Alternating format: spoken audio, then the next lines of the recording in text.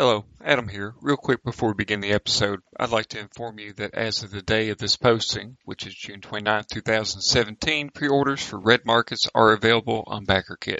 Please see the show notes for the URL so that you can pre-order your copy today. We here at the Roll Point Exchange love Red Markets, as you can probably tell from our King of the Hill series of actual plays. We've also got an upcoming Red Markets campaign that we are running with our friends at Technical Difficulties Gaming Podcast called 2000 Lakes that explores the post-crash in the Midwest. Oncoming generation for this campaign is already up and can be found at www.technicaldifficultiespod.com. We will also be linking this episode and others that we don't host on our website. So, if you haven't already backed Red Markets, swing over to BackerKit and pre-order yours today. Anyway, thank you for your time and enjoy the episode. When you're deep in a dark dungeon and the cleric's down and dying and you've taken all the potions you had left and you feel like you are doomed because the demon you set loose is coming after you and you can smell its breath, don't ever give up. Hello, welcome to the Role Playing Exchange. I'm your host, Adam, and joining me, as always, is... Noah? Chris. In this episode, we're abandoning the alphabetical order. We've literally never done it in alphabetical order. What are you talking about? It's always been me and Chris. Really? All right. Yes. Maybe I'm getting the games confused. So. I mean, one time I jumped on Noah and he got all mad. Yeah. Well, last time I was being real friendly, like, hey, welcome to the Role Playing Exchange, and then everybody made fun of me for 15 minutes. It was quaint, sir. Oh, good times, good times. Well, I think I'm thinking about all those Red Markets games we've been playing lately, and we introduced each other in alphabetical order. Which we got quite a few things in store for people later on. So, speaking of things in store, today we're going to be discussing, I guess, learning at the table. Is that how you would describe it, Noah? I would say, yeah, learning and teaching, kind of, depending on what side of the screen you're on. Basically, your players don't know shit. Yeah. Very, very true, very true. Not shaming any players. Oh, I am. Well, I'm, for me personally, I'm the kind of player that, like, especially if I want to run something, I kind of need to play in it first, and like I can glean only so much from like looking and actually trying to read the book, be it PDF or like physical book. Mm-hmm. But actually getting in there with somebody who knows how to play, and can, who can actually kind of explain the rules as you're going through them has always been a bit easier learning experience for me personally. Yeah. So you got that visual element, but it takes more of the hands-on kinesthetic to really cement it. Yeah. How about yourself, Chris? It depends on whether or not I want to run or play. Because usually when I run a game for the group, it's because I have found a new system I'm interested in. So I'll end up obsessively reading all of it before I get to know it really well. Okay. But if I'm playing in a game and I have like a vague interest, it's better if I'm taught basically by somebody who's in the know. I'll skim through things basically. Yeah. So like with Delta Green, you don't necessarily run Delta Green too much, but playing Delta Green, the basic like D100 roll under whatever your skill is mechanic. Yeah. But all the really kind of in-depth mechanics and sort of like, basically the more in-depth mechanics and like how the I guess, I don't want to say tradecraft, but like the what is the word I'm looking for? You're kind of talking about the actual application of the skills. Like the best practices. That's what I'm looking for. Like the best practices for like a certain type of game. You kind of learn as you go through it. It's not exactly. Which, to be frank with you, kind of going with what you said earlier. I mean, reading only does so much, and sitting down and playing is great. But if you're the GM, we'll switch the sides of the table for a moment. If you're the GM, you've got to be that source of information. And one of the things that I've recently started doing from a game master's point, but also from a player's point, is if I'm getting ready to play a new system, I'll look out and see if I can find any actual plays just to kind of check it out. For example, we've been playing the wrestling role-playing game. What was that called again? I think it's just Worldwide Wrestling. Worldwide Wrestling.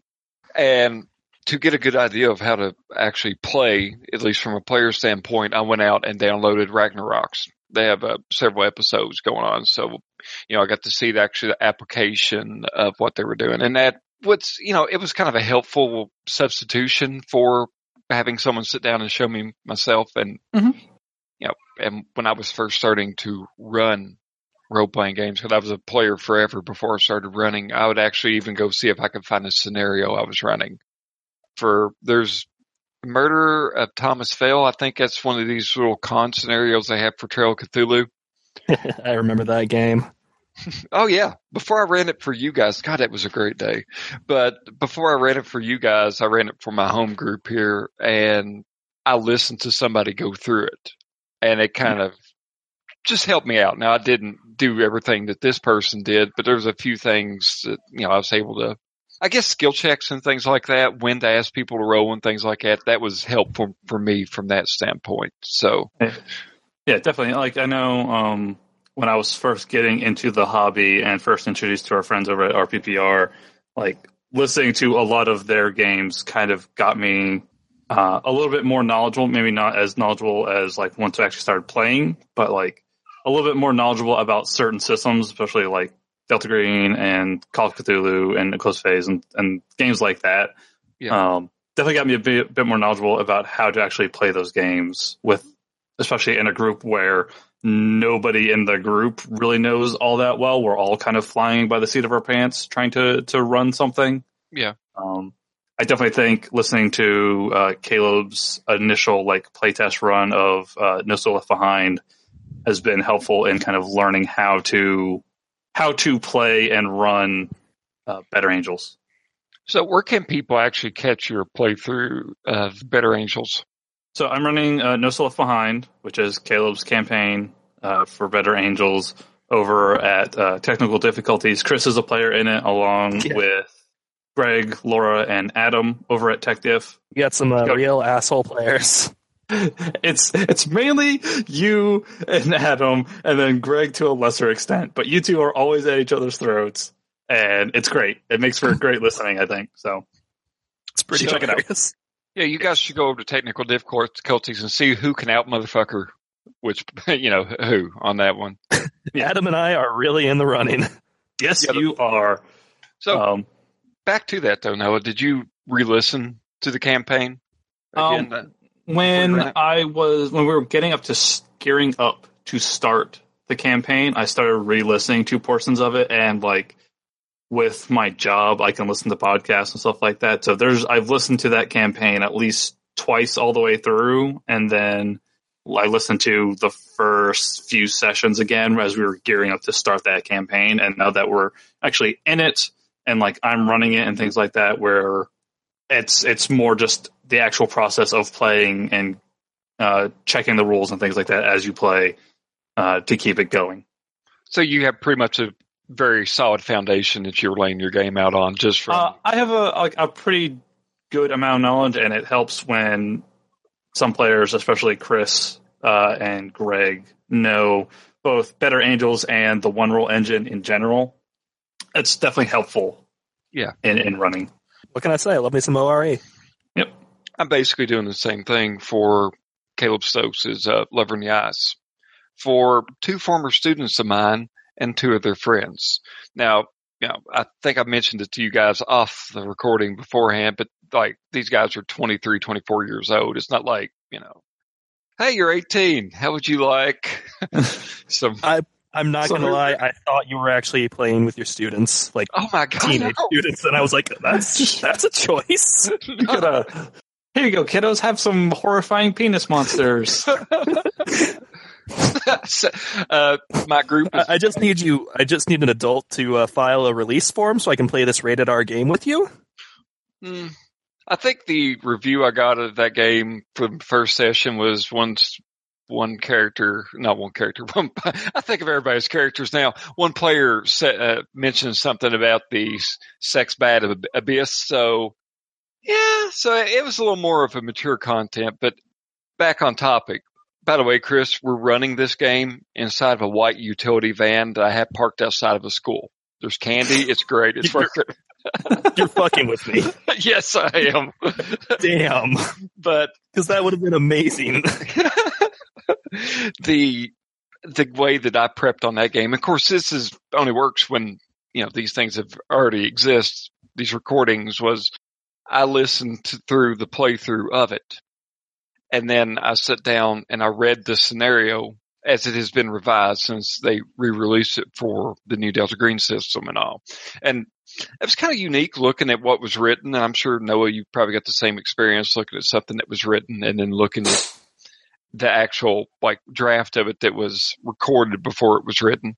Mm-hmm. But it gave me a level of certainty by doing it that way that I can say that, of a scenario that didn't come from my head that I haven't had before. So it was beneficial, though I do feel that I'm veering wildly off topic by going down this path. But so, I guess one way we can, prep ourselves is to have it modeled to us.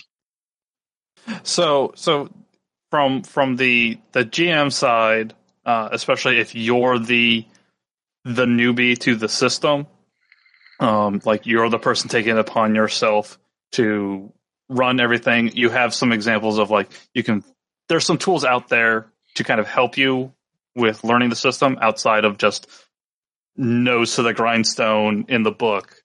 There's things like actual plays. There's some books definitely have some really good examples in the book of how a certain situation would go down that really shows you how the game is supposed to be played. I know there's some systems out there that actually come with demo scenarios that walk you hand in hand with both you and the players. The Fantasy Flight games, Star Wars games have there's their core books, which are kind of pricey, but really, really pretty and everything.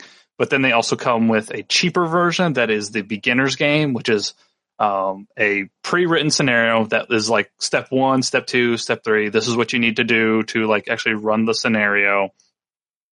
This is how these certain checks work. This is how the dice works. This is how a scenario should be kind of built within the system. This is how you increase your characters, improve your characters, things like that. And then it comes with a pared down version of the rules along with some tokens and some dice and things like that. That's actually a really great segue too. We were talking about the pared down rules. Mm-hmm. Let me go back a little bit with this. I think one of my first experiences of trying to teach someone a system was actually, don't judge me now, but too late. Fuck you, man! I got Marsha. That's for our baby boomer demographic. My Brady Bunch reference. So you? No, I'm a Gen Xer. Now, though I did come to a startling realization. I think I mentioned it to Chris, but I married a millennial. All this time I never thought about it, but I married a millennial. She's too busy ruining the pharmacy industry? No, that industry's thriving, sir. Yeah, don't I fucking know it. I digress. So the first system I ever tried. Yep, that is a drinking game. The first system I ever tried to run, game was Hunter, which is White Wolf and all that. Now, I think this was 1999 or 2000 or something like that. And me and my group of friends actually had to pull together money. We were in do you remember OnQ? It was yes. Sam Goody. Oh my God, yes. Yes, I do. Now I'm having fucking Vietnam flashbacks. Is this a Midwestern thing? It's basically like a Suncoast or a Sam Goody or something like that. We had one in the next town over from my hometown in North Carolina that was basically the place to go to get movies and musics before the Best Buy moved in. But yeah, they were really weird because they were really spaced out all over the country, and eventually the one in Morehead City, North Carolina was the only one left in the company. There was one single one left in 2009. The one Just that imagine it as a Red Markets Enclave now. the one that I used to go to was actually in Moorhead, Kentucky. So that's odd. Yeah. It's an O'Reilly's auto parts store now. It's a Hibbett Sports for us now.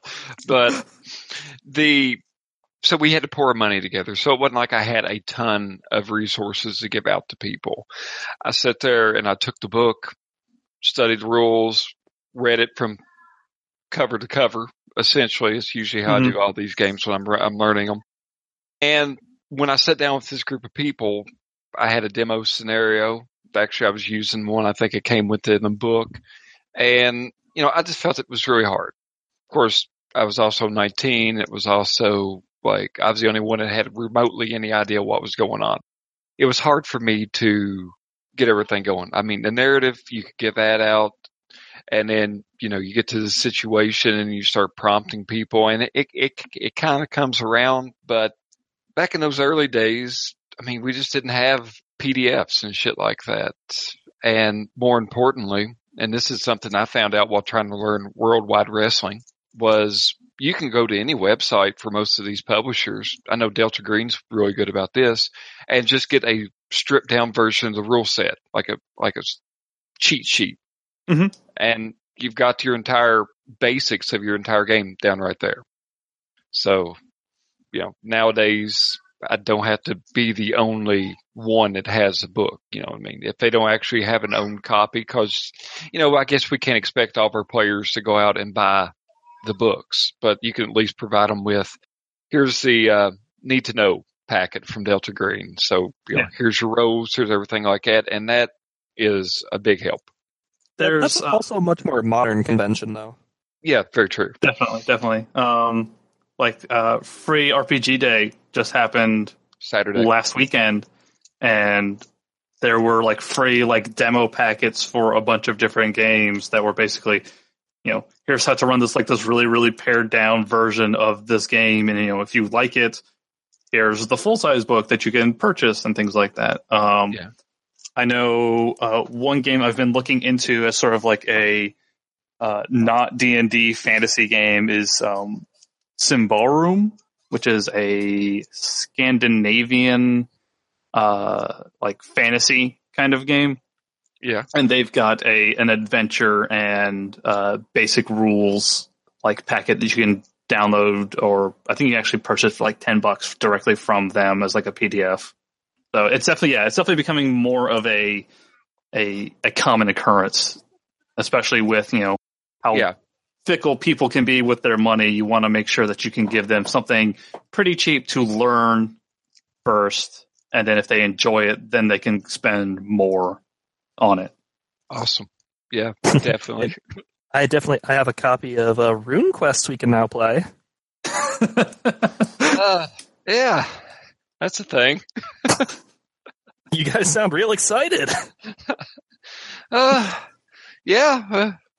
No, how's your calendar looking? Are you open? I'm real busy, guys. I could barely have time for this. Oh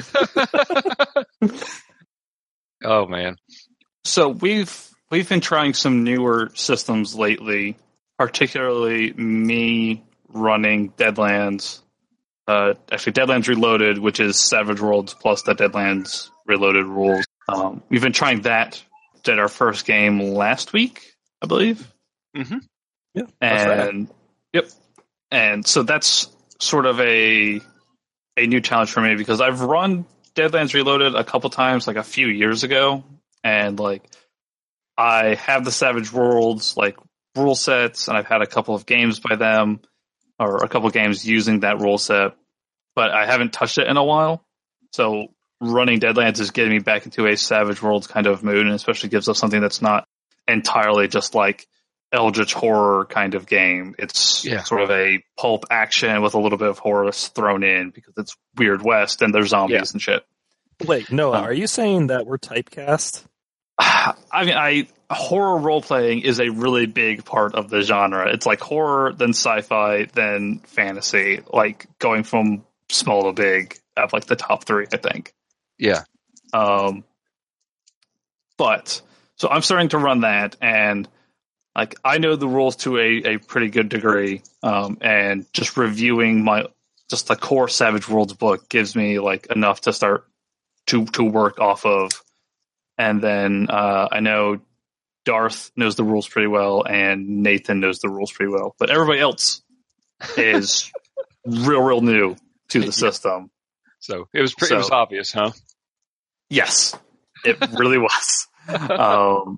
So it's just a matter of kind of, as you guys start playing more, you're going to start picking up on like the basic rules, like the wild die, which is in Savage Worlds, if you're a player character, or alternatively, if you're like a special like NPC, like badass, like enemy type, you get an extra D6 that goes along with whatever like your trait or skill roll is. So like if you roll like a D8 for your skill, you will roll a D8 and a D6, and you'll just take whichever one is higher. And that basically shows that your character is like the special, like you're the story important character, and that way you get sort of like second chances and stuff. But there's also a downside in that you can critically fail if you roll ones on both of them. But teaching everybody that you like every time you roll, you should be rolling your trait and skill die plus a D6 for your wild die. They actually sell like Savage World sets of dice that are like a core like D20 set plus an extra D6 that's like usually kind of slightly different to show that it's your wild die. I'm not going to lie, it really took me a lot longer than it should have to figure that out. Yeah. And it's something that you don't add them together or anything like that. It just goes along with your roll as an alternative. Yeah. And then for everything except for damage rolls, you roll it with, unless there's like some particular like edge or hindrance or something like that where you don't roll that. So that's like one kind of example of like kind of teaching the rules and people kind of figuring it out. It's just making sure that people understand, kind of like make sure that everybody's rolling what they're supposed to at the time. I also know that since we're doing this online and the Savage World system uses cards, we could technically use, I think, like Roll20 or something like that to do cards as well. But I don't know if everybody has like a Roll20 account or anything like that. And it's just kind of easier for me if I have a deck of cards and I deal the cards basically to your on-screen like little picture, and then I tell you what you got, and then we go down the list, like, you know, from high card to low card, just so everybody kind of knows how that mechanic is supposed to work. That's going to get real complicated when I start getting into Huckster Magic. It really is, and I think if you can get your hands on a personal deck that you use for Huckster stuff, that would be... Pass. Damn it. Yeah, no, I'll get it. I'll get a deck of cards. Yeah, you just need a full deck plus 2 jokers, one of which is red, one of which is black. Oh man, I can use my super edgy pack of cards. Oh god. So describe. A friend of mine, a friend of Laura's was moving, so he was starting to sell all his stuff, like generic nerd shit, and he liked to collect decks of cards, and one of them is a Madness deck. Oh god. And like the Queen's in a straight jacket. It's so fucking tacky, and I love it. Is that the Tim Burton deck? No, it's its own thing. Well, I've got a really good deck here too, left over from my wife's bachelorette party, but I don't want to talk about what's on those cards. But let me tell you, you don't want to get the Joker. Oh god. I have the deck I've been using is my Red Dead Redemption deck I got from the Rockstar like online store, where I also got a pair of red and black dice that are Rockstar and Red Dead Redemption branded, and a bar of soap. Okay. Yeah, it comes with like an in-universe bar of soap. Is it Lye soap or something, or Lye or whatever they call it? Hold on, let me go over to my bookshelf. It is Alex T. Davenport's Eradicator Soap, tough on blood and manure. God knows that's how my day ends.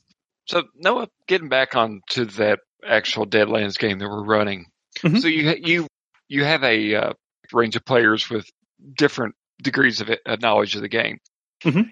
Is it bad form on, like, say, my part that the most that I did throughout this entire process was create a character and really not go into the Savage World rule set? Like, we managed, and there was a lot of great help there at the table to help out and stuff like that, but would you say it would be kind of a player's responsibility at least make themselves aware of, like, a precursory knowledge of the system, perhaps? I think it's on both the GM and the player that if it's a brand new system, to not try and jump to, like, the hardest, like, class, air quotes. Yeah. Like, if, say, I was to run Shadowrun for you guys, I probably wouldn't make most of you like a complicated magic or hacking character. I would probably start you guys off as like a bunch of street samurai, and then make somebody who I think kind of has a better grip on the rules, like one of the more complicated characters. And I wouldn't necessarily throw someone like me who's very invested in that fucking game. Yes. I would make you a Technomancer, which is probably the most complicated character class. You'd make me Eye-Boy. Yes. But I would make sure that both the player and the group is like comfortable with what they're playing, that they kind of have an understanding of what's supposed to be going on, how the characters are supposed to work, and then I wouldn't be throwing anything too complex at them out of the gate. I would keep everything fairly simple. So, like with Deadlands, when I ran our first session, which was me just kind of bullshitting some stuff, I didn't throw anything too overly powerful at you guys. I had like maybe 2 wild card opponents that you managed to pretty soundly defeat, and that's mainly because they weren't doing like a lot of like their higher end stuff. So you just give somebody a bunch of mooks and a general objective. Yeah, like something very straightforward. Like if I was to do a Shadowrun game, it would probably be like a really basic kind of heist. Like the term would be like a milk run, something that is absolutely the easiest thing to do, that like shouldn't have any real major complications to confuse or obfuscate or anything like that, like the rules. You want to keep everything clear and simple. Okay. Here's something else. I don't know if you really thought about this, and I know we're talking a lot about our current game of Deadlands, but one of the things that helped me learn what little I did learn about Deadlands and so forth was you gave the entire group an opportunity to sit down together and create a character. So, I mean, having the GM there and the more knowledgeable players available to answer questions about stats and what everything was, and I'll really kind of set everything off, at least for me, to give me a reference.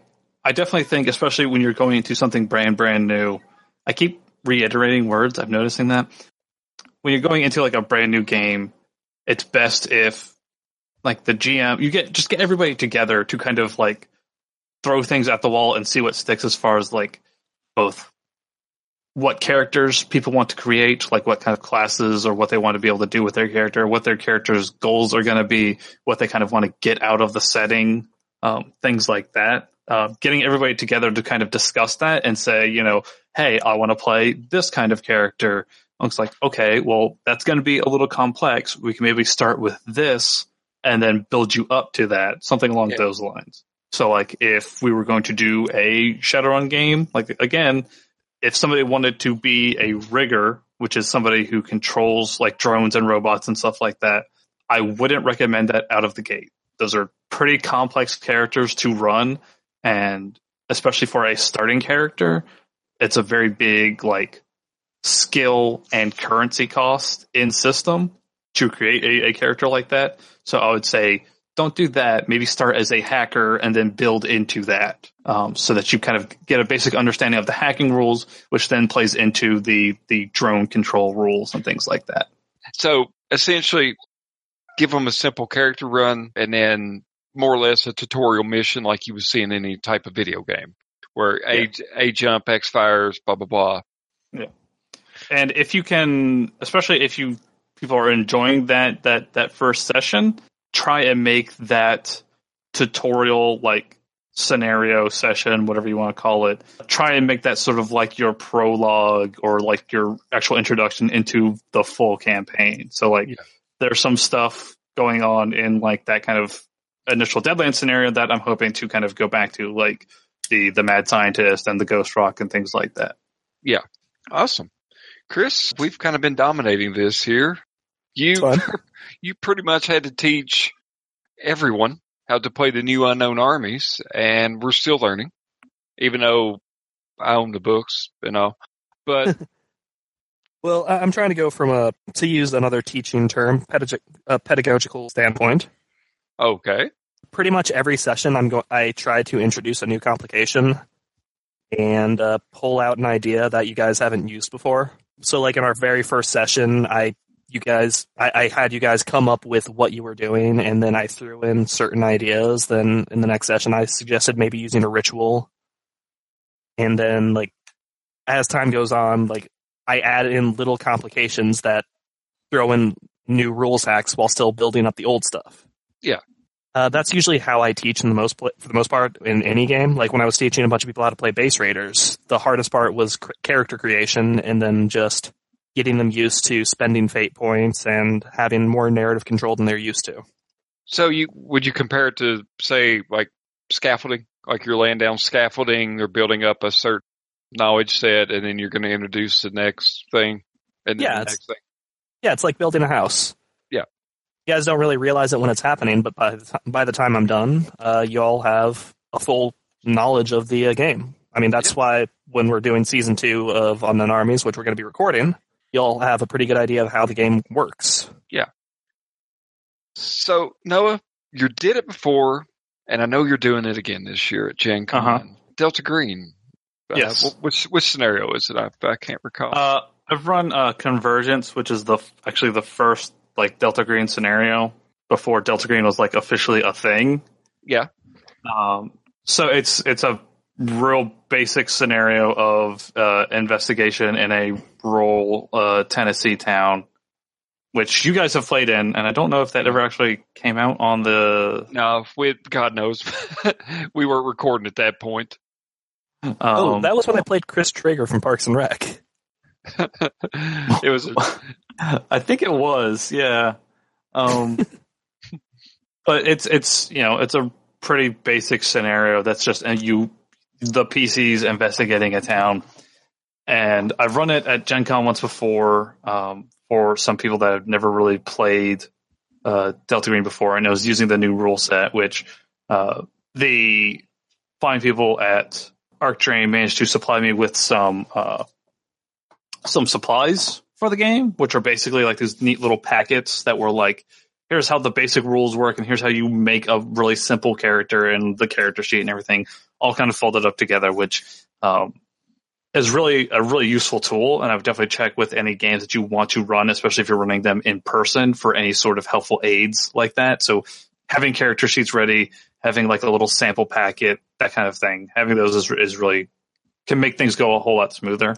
But when you are running a game for, like, especially in person for new players, you definitely want to like prompt them for stuff and kind of explain as you go along, especially if you only have like a 4-hour window to get through the game.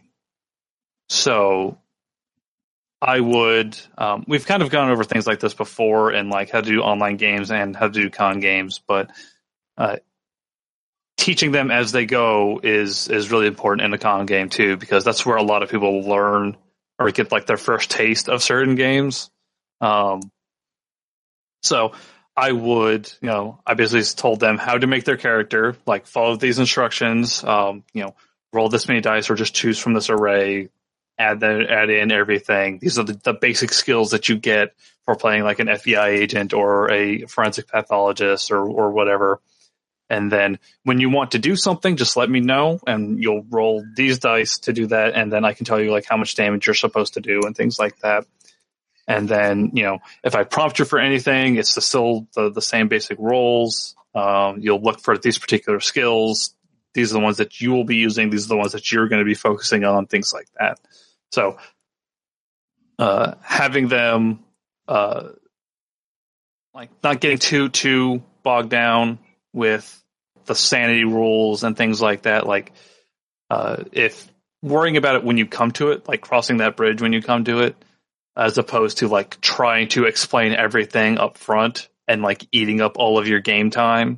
Focus on the mechanics as they come up in the session. That's definitely like the big thing, is not worrying too much about teaching them everything. Just teach them the important things. Okay. That makes sense for, I guess, any game other than, not just a con game. Just they can pick up the other stuff as you keep going. How did you think it went your first time running the Delta Green scenario? I thought it went really well. The players definitely seem to have a good time. So what are you going to do different now that you've done this one time already? So anything in particular you're anticipating for this new batch of people unfamiliar with Delta Green? Probably not. I'll probably try and get my hands on those packets again, have them like laid out and ready to go, and then as people come in, nobody really shows up on time. People will show up, they'll kind of like trickle in, and as they show up, I'll ask them like, I'll probably have pre-generated characters this time. I won't have people make characters, but I'll have them like, I'll explain like the basic rules and things like that, like what they're going to need for dice, what they need to know about like the setting and the system. As people come in, kind of give them like really, really short briefings, like, this is a D100 system. It's just, you just need 2 D10s, one for a tens place, one's for the singles place, and you'll roll those. You just need to roll underneath your meet or underneath your skill to succeed. If you roll over, that's a failure. Yeah. Critical failures and critical successes are match numbers, things like that. And then, like, this is what these particular skills mean. This is what these particular attributes mean. Other than that, don't really worry about it too hard. As this profession, this is going to be what you want to focus on. As this profession, this is what you're going to want to focus on, that kind of thing. Yeah. That's cool. Did your game already sell out? I believe so. Sweet. So if between now and August, if any of you guys would like to game with RPX's own Noah, then check out Convergence. Yep. I've got 2 games of Convergence happening, one on Friday, one on Saturday from 12 to 4. Show up, because I'm sure some people won't. And if you've got like some generics, generic tickets, you can hop right on in. And a Death Wish. Yep. See if you can make it all the way through the scenario and not go completely crazy, or not, have amnesia and fall off a barn. You smug motherfucker. You're pretty still proud of that, aren't you? Yeah, I am. That was fantastic. But I'm the good guy of the group, man. Anyway, I guess nobody's safe in Delta Green. Nope. The good guys suffer that much worse. Okay. So I guess being able to anticipate your audience too seems like will help the game. Yeah. And that's just kind of more of a generic kind of running a game thing, is being able to read and understand your particular player audience. I think it's about all we have on this particular topic here. For now, I'm sure some of our fine listeners will remind us of something we maybe missed. We already need to do a second episode on romance and gaming. That comes next February. Yeah. I can't get a lot of nice compliments on the art for that particular episode. Broke out my MS Paint skills on that one, boys. So, Chris, anything new been going on in your world down in the hellscape that is Florida? Well, as a matter of fact, so as Noah mentioned earlier, last Saturday was free RPG day. And I asked Laura, my wife, to take the day off so we could spend time together and go check it out. Because we have a friendly local game shop. And how did that go? Well, let me put it this way. The Adventure Game Store in Davie, Florida is a fantastic place, and everyone should check it out if they ever end up down here at some point. Unfortunately, because Florida's terrible. Don't go to Florida. But the Adventure Game Store is fantastic, and I love those people to death. We ended up getting a bit of a late start, and they were starting to do their things around 1, and we showed up at 2. So we came in, and there were 2 games running. One was Numenera, which seemed super interesting. Mm-hmm. But it was obviously full at the time. Of course. And the second game was a basic role-playing system game that I've vaguely heard of, but I've never actually played. Have you guys ever heard of RuneQuest? I have heard. Is that Glorantha? Yeah, it's Glorantha. Yes, I've heard of it. I know it is one of Chaosium's fantasy. Yeah. Apparently it was the first Chaosium game. As the GM, who proudly showed me his second edition book from 1976. Wow. Yeah. Now, you guys may have noticed that I'm a little bit of a hipster. What? Right? No. I know. It's surprising. But I'm very much of the new school style of gaming. Yes, So- you're all about your narratives and your easy-to-understand rule systems. Okay, but I also have played D&D in the past and stuff like that. Laura That's- learned... D&D, that's kid shit. So Laura learned how to game through me, and her very first role-playing experience was Monsters and Other Childish Things. So, Okay. we're kind of eyeing the Numenera table. They're all laughing and having fun, and then these people next to it are playing RuneQuest. It's like, oh, you guys want to join us? We have 2 extra character sheets. Sure. What do you know? I'm fine with that. And I pick up the character sheet, and it's just numbers. It is just a page of fucking numbers. And Laura So looks at it. You attack with your additional notes? Yeah. And Laura looks at it. It's like, I don't know what I'm looking at. Accountants? Accountancy? Wow. And we proceed to sit down into a game that had been going on for 45 minutes. I'm playing a sexy wizard whose entire school of magic is basically reading minds and stabbing things with my broadsword. And Laura's ends up playing this just glib thief. Okay. It sounds Yeah. like you're playing Skyrim.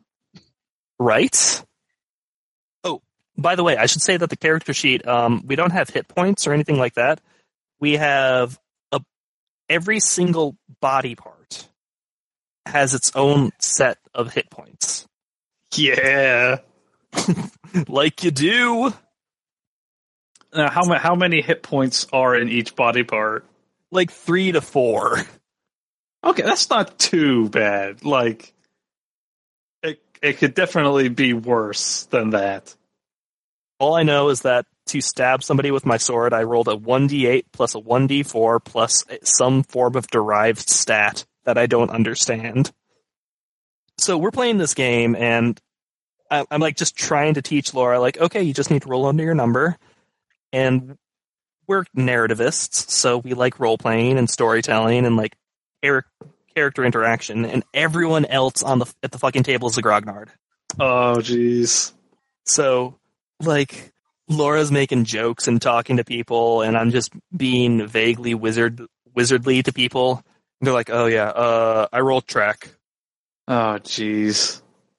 Oh my god, it was 2 hours of torture. We got into combat, and I killed a lizard, and it took fucking 20 minutes. The GM was the worst GM I've ever seen, and apparently he's been GMing since the 70s. Is he still using the same rule set? Yeah. I mean, BRP basically hasn't changed. Like I said, he had the second edition rule set from the 70s. Well, so It was... how did Laura take with all this? Is she ready to come back for another game? we decided that we were going to get dinner before going to see a movie, so we left about 2 hours into the game. It's like, oh, I'm sorry, guys, we had plans. And as we're walking out to the car, Laura looked me in the eyes and said, Chris, if this was the kind of game you were playing when I first met you, we would never be dating. Wow. Yeah. So, shout out to RuneQuest. 10 out of 10. Everyone should play it. So what you're saying is that you highly recommend RuneQuest. Single. Yeah. 2 thumbs up. Let me see. Have you seen, by the way, this made me think of this. Have you seen the Anima character sheet? No. Okay, you are in for a treat. How many pages is it? It is, I believe, 4 pages. Okay, that's too many. Depending on whatever character class you're playing, you don't necessarily use all of them, but there are versions of the character sheet that no shit have a Kabbalic Sephiroth on it. What? Yeah, I'm trying to find like a good copy of the full character sheet. But yes, it is like there are so many different like levels of obscurity on this character sheet. It is amazing. Yeah. So Anima is the like the super Animu role-playing game, and I'm about to drop this into the Skype chat. Just take a look at that. Okay. If you scroll down to, I think, page 6 out of the 7, you'll see the Sephiroth. Now, let me just be frank with you. Okay, so I may have said this before about Shadowrun, but first of all, fuck this.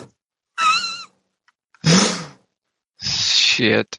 Like, here's my problem with this, man. If I need a stapler for my character sheet, no. like I can live with the back of the sheet being, oh, okay, that's my inventory. Psychic projection difficulties.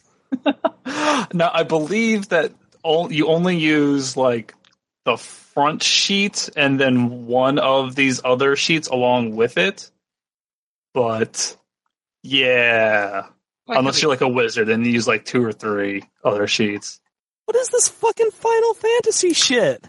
No, that's exactly what it is. It's designed to be the JRPG style role-playing game. Where's So Sephiroth it's at? I'm not designed to seeing be it. unplayable. Oh, my sheet wouldn't scroll down. Yeah, this is shitty. Okay. Like, I'm sorry, Anima, whoever your publisher is, like, maybe I'm wrong. It's just it used to be Fantasy Flight, but I don't know who owns them now. This looks like you should be turning it in at the end of the game for a grade or something like that. This is way too much work. This looks like police evidence. I can't even read the friggin' font. Like, it's one thing that, like, you got pretty fonts and shit like that, but when you're using a font that looks like it should be on the next Cattle Decapitation album cover, that I can't read it, like, we need to take this back to layout, guys. This is Ted Cruz's next Zodiac letter. I'm more familiar with Zodiac than I am Ted Cruz. I feel better about myself, though, but knowing Well, he's the Zodiac Killer after all, so. According to Microsoft. AI. Violets are blue. Michael Jackson did Thriller. Theodore Kroos is the Zodiac Killer. Take a look at this one. The Eoris character sheet. Oh, wait, no, it died. Hold on.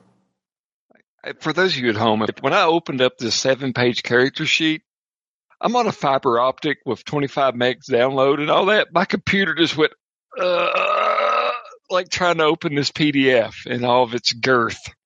It's Fatty Glory. Oh, Photo Bucket and my ad blocker. This is pretty bad. Welcome to Photo Bucket. I understand. Yes, I have disabled my ad. No, I'm not. Fuck you, Photo Bucket. Oh, they want me to give them $249 a month. Nope. What the fuck? Is this also Anima? No, this is a different game. This is Eoris. There's an entire subsection just called Psychology? I don't like that it's all like dots that you have to like Oh my god! Pride, love, envy. What is this game? No, I'm not going to role play it. It needs to be a stat right here. You know what I mean? Yep. Oh, fuck. Oh my god! It's like a fucking mahjong table in the appearance status and emotional status. Layers upon layers, Chris. Come on. Are you menacing but approachable? Or are you menacing and elegant? Menacing and rough? All I know in emotional status, I'm all the way on the left and in the center. Okay. So these are some crazy character sheets that we'll talk about these later. Yeah, we'll save this for this gym. I was gonna say Numenera and the other Cypher System games are actually really fun, though. You should definitely get a chance to. If you get a chance, you should try those out. There are I know Numereras, or did I say it correctly? No, you didn't. Numenera. Mnemonic. Mnemonic. I was about to ask.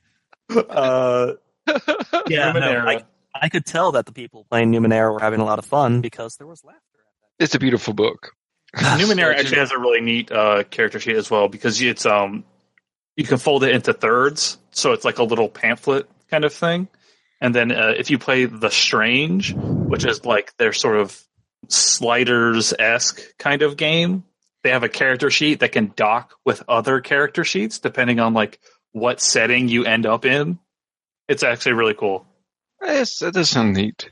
It's conceptually interesting. I don't know how that works out. So while Chris was at Free RPG Dungeon Day, I actually went to Origins this past weekend. Got to meet up with Greg from Technical Difficulties, so I had a good time chatting with him. And it was Free RPG Day, and I didn't have enough sense to grab a single free RPG, but man, did I buy a bunch of shit. So, I ended up with some RPGs. So on our tape, on our future for games that we need to play, I went ahead and purchased a new Fear Itself, the second edition, because I wanted to see the changes that they've made. Oh man, can I kick another man to death? Oh, I'm sure, man. I'm sure. I'll let you destroy my plot. That would be no problem. But You could throw a guy into a table. It'd be fine. he died. Like I was thrown to death. I was so mad when that happened. We're getting sidetracked for the Deadlands game, but We should talk about that. Good old Texas Aaron. So anyway, I picked up the new Fear Itself. Looks nice, beautiful. I'm interested because Fear Itself was the first iteration of the Gumshoe system, and since then there's been, Dead Rock. No, was that not? Ashen Stars, excuse me. That was a supplement I was thinking. Ashen Stars, Mutant City Blues, Trail Cthulhu, Knights of Black Agents, Time Watch. Am I forgetting anything else? But Double Bumshoe? Bubble Gum Bumshoe. Fuck yeah. But Wait, do you mean mnemonic? So hey, Mnemonic. on the bright side, guys, with this accent, I can mispronounce things and people look over it. They're like, "Oh, he's cute." Bless his heart. I noticed when he says the letter, when he says the number 5, he says 5. Okay, but so I picked up Fear Itself, and I also picked up. Oh God, what else did I grab? Oh, I picked up Cthulhu Confidential, which is the Gumshoe 1-to-1. So I'm looking forward to at least having an awkward evening with one of you guys where we sit there and play a role-playing game with just me and you. Chris, I volunteer Chris. Chris? I'm down. All right, turn your... Would you be really freaked out if I'm dressed up in a suit and I turn the camera on and you see like a candle and a bottle of wine and I'm like, all right, Chris. A single rose. Yeah. I mean, I'd prefer that to turn your head and cough. So I picked up those 2 games. I'm looking forward to running them. And man, but you don't know what I have in my hand right now. Well, that actually sounds pretty bad when I say that. As I was saying, I'm holding something in my hand. When I was at Origins, I actually went to the Easy Roller booth and I picked up an Easy Roller dice cup, which is really nice. And I also picked up the, let's see, 1, 2, 3, 4, 5, 6, 7, 8. Ooh, an Octagon like little rolling cage to throw my dice in because my wife was threatening to divorce me as the dice clattered off of my desk while she. Oh, is that like one of like the little felt lined? Yeah. Nice, classy. Dude, I just can't wait to roll dice in the damn thing. I haven't got to use them yet. So I got my Easy Roller Dice Cup and my Easy Roller Dice Octagon of Doom.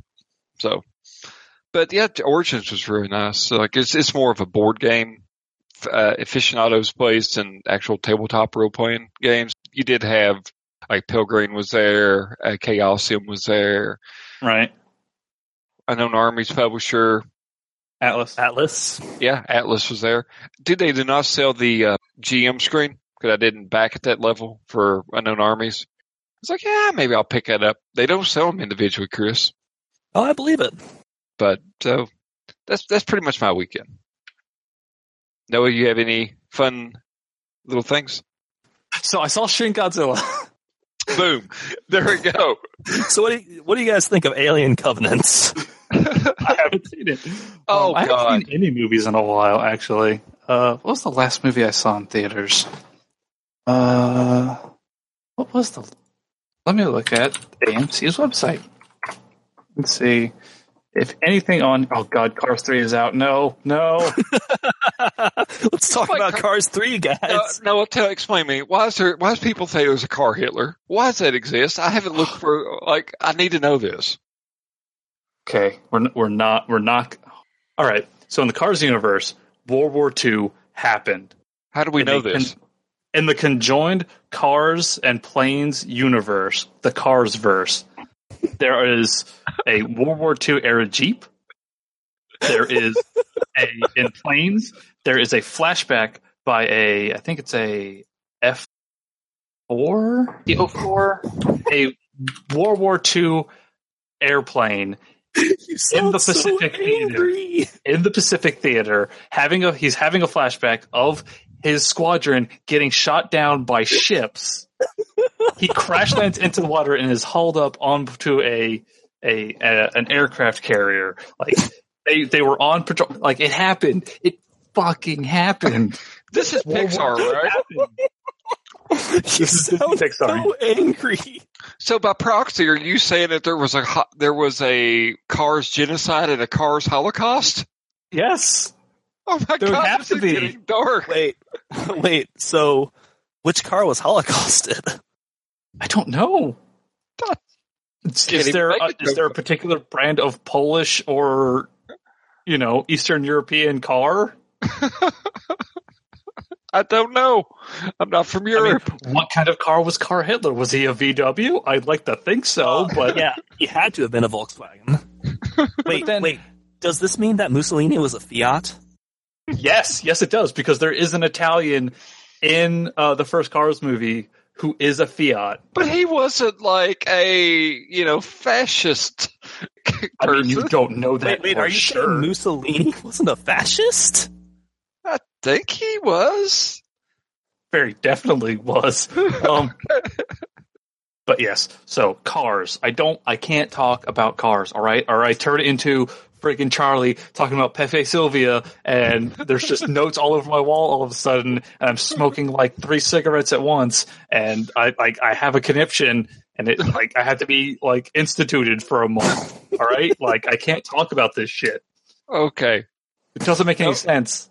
Do you have yarn in your room? There is a Pope mobile that is then carrying a car that is the Pope. What? There are planes that are sentient, like the Cars. Like how are they manufactured? How are their little cars? Like how do they reproduce? Are they built? I mean, in Radiator Springs, in the first car movies, there's a statue of like the town founder who's a Model T. Does that mean that as cars go along, they become different cars? Do they evolve? Noah? Yes. So, I just want to say, this is payback for the fucking Shadowrun podcast. So did their world start? Like, what was the first car? I don't know. There's a car Pope. Apparently there must have been a car God who created everything, and then there must be like a car Neil deGrasse Tyson who talks about like the Big Bang, a car Stephen Hawking who is, I don't even know. He just talks through horn beeps, I guess. Car Stephen Hawking? Stephen Stephen Hawking. Carking? Stephen Hawking. You mean Stephen Carking? Yes. Oh God, this is like I never watched Planes, so that's Pixar. So there's Do you know who plays the main character in Planes? no. Dane Cook. Good God. That makes it even Railroad? more corrupt. It's even more morally corrupt. Still would be better than Good Luck Chuck, so that's good. Okay, no, I'm sorry to bring up that. I'm sorry to bring Guardians up of that. the Galaxy 2. I think that was the last movie I saw in theaters, which was really good, and everybody should go see it. Okay. I saw it in IMAX 3D, and it was actually really, really nice. So if you can stand having 3D glasses on, I would recommend it. What else? I should probably go see Wonder Woman, but I kind of don't care about the DC movies.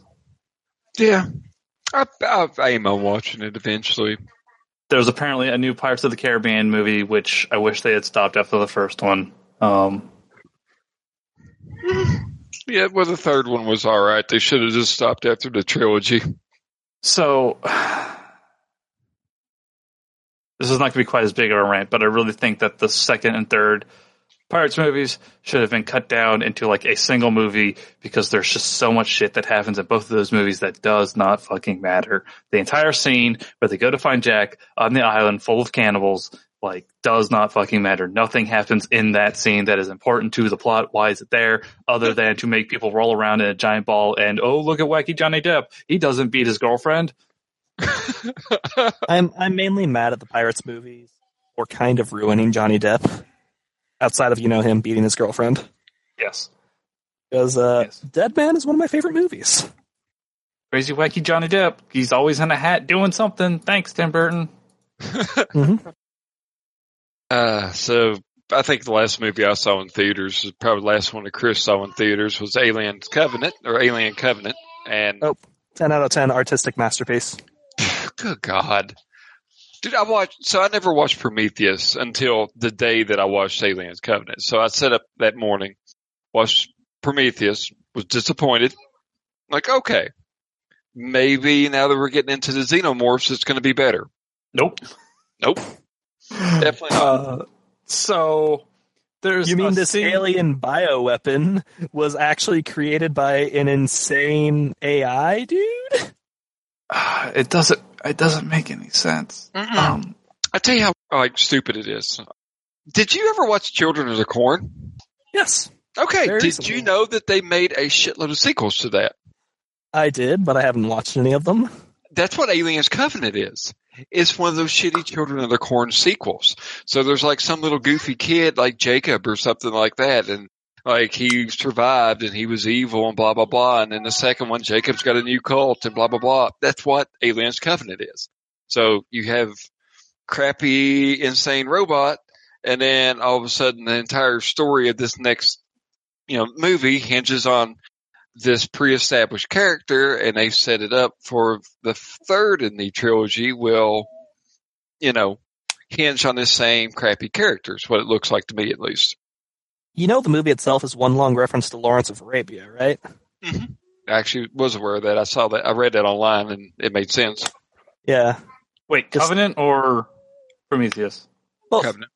Oh, okay. At least I thought more Covenant. I think. I know Prometheus, like, there's like explicit Lawrence of Arabia scenes in the fucking movie, so. Yeah, Covenant is more hardcore about it. But yeah, no, this... I mean, I don't know what you're talking about, Adam. It was a fantastic movie, and I was happy to see it. My favorite thing is when they had the aliens who were half-made white albino thing. And The then it turns out... Neomorphs? Is that what they're called? Yes, that's what they're called. Let me put it this way for those that we already ruined this movie. Actually, no, we did. The movie Ridley ruined Scott itself. ruined this movie. Let me put it this way. I like Danny McBride. But when Danny McBride is the best thing in your serious horror movie, and he's playing a serious role and he's not smoking pot and making dick jokes, then your movie, like I'm saying, if Danny McBride is the echelon of what this movie can accomplish, you're in trouble. Gotta get Eastbound and Down on some aliens. I did like Vice Principals on HBO. Oh, God. Like, I really wish Ridley Scott would just stop. What? You're not excited for Blade Runner 2? I kind of am, but that's only because it's Denis Villeneuve doing it, and like I'm hoping like he has enough sense to like slap Ridley Scott's hand out of the way when he tries to get his grubby little fingers in on it. Like when he tries to Ridley Scott it up. Yes, like Ridley, your time is over, dog. I'm sorry. Just sell it to Disney. That's what you need to do. They got George Lucas's hand down on Star Wars, and look what it's did. Disney's Aliens. It'd be Buena Vista. Oh god! And like when like after Covenant had come out, I like spent a good couple hours in the Alien versus Predator wiki, like just looking up shit, like falling into the Alien wiki hole. Well, let me tell you, like that was a deep hole to fall into in the beginning, but this latest film just turned that hole on its head. So to Oh speak. god. It just shat on the entire Alien background, and I love it. I tried to tell Chris not to watch it. Oh no, I went in knowing full well that it was going to be a bad movie.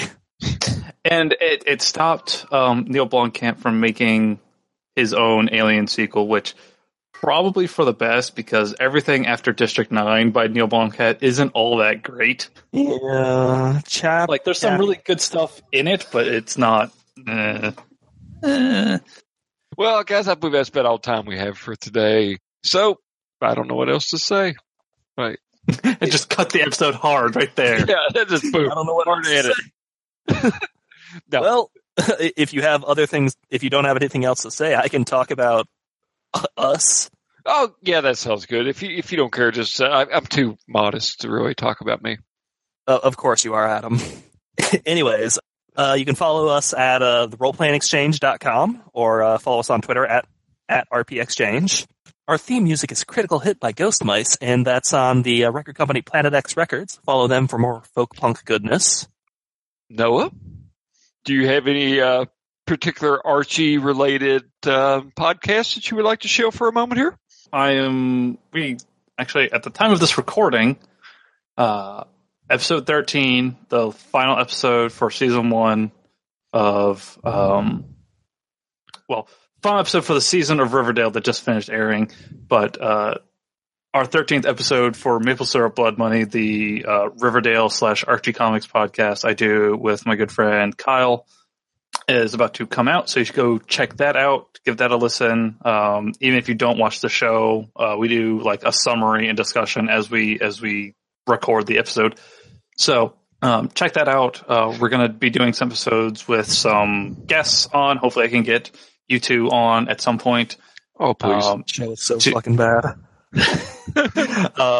We're going to be doing some episodes with Caleb and Spencer from the Mix 6 really soon.